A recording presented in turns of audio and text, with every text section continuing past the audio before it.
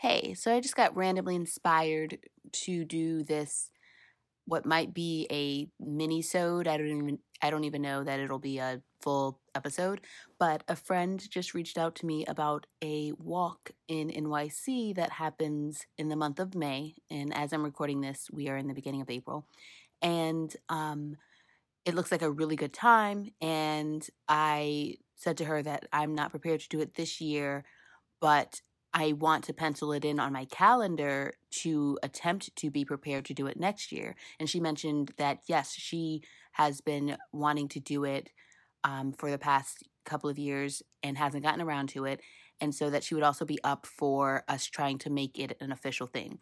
And the reason for me sharing this is that it inspired me to think, like, this is, put something on your calendar that's a year from now.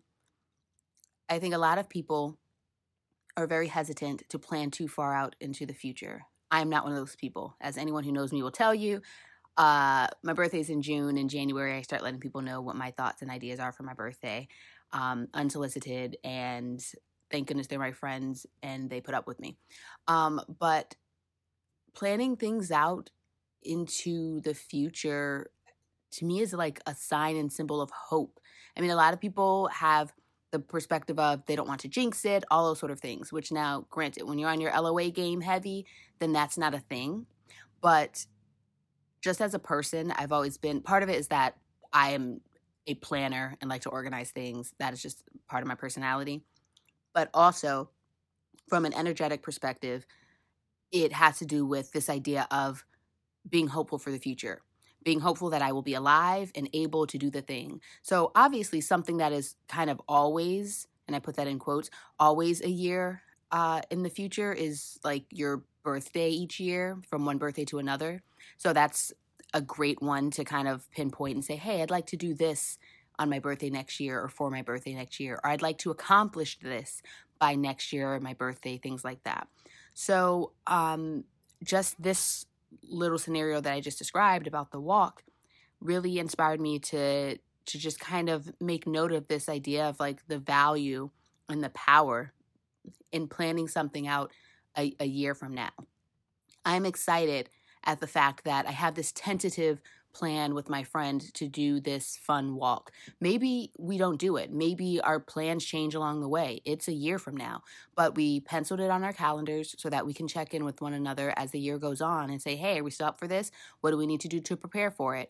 And we really have something to look forward to. And it's going to be really exciting if we do it at the time to look back to now when we tentatively planned it. So this is just my little like moment of popping in to say, find something to plan a year from now.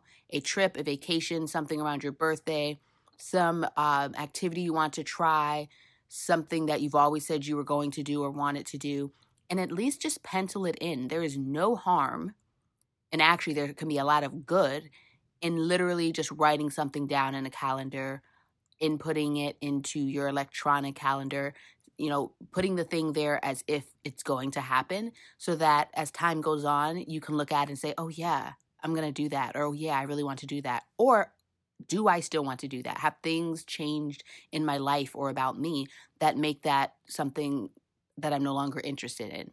But put something on your calendar that you are excited to do a year from now.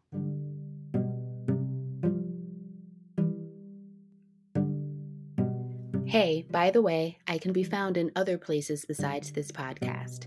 Just search my name on YouTube and you'll find my channel. Subscribe for periodic how-to videos for dealing with breakups and mastering dating. That's right, I said mastering dating. It's a skill, ladies. I can also be found on Instagram at Tracy Panak. And lastly, I most encourage you to join my email list where you get breakup and dating support delivered to your inbox, in addition to getting the most exclusive access to my programs and coaching services.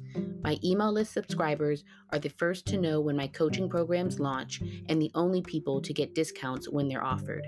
As always, I'm glad we got into it and looking forward to next time.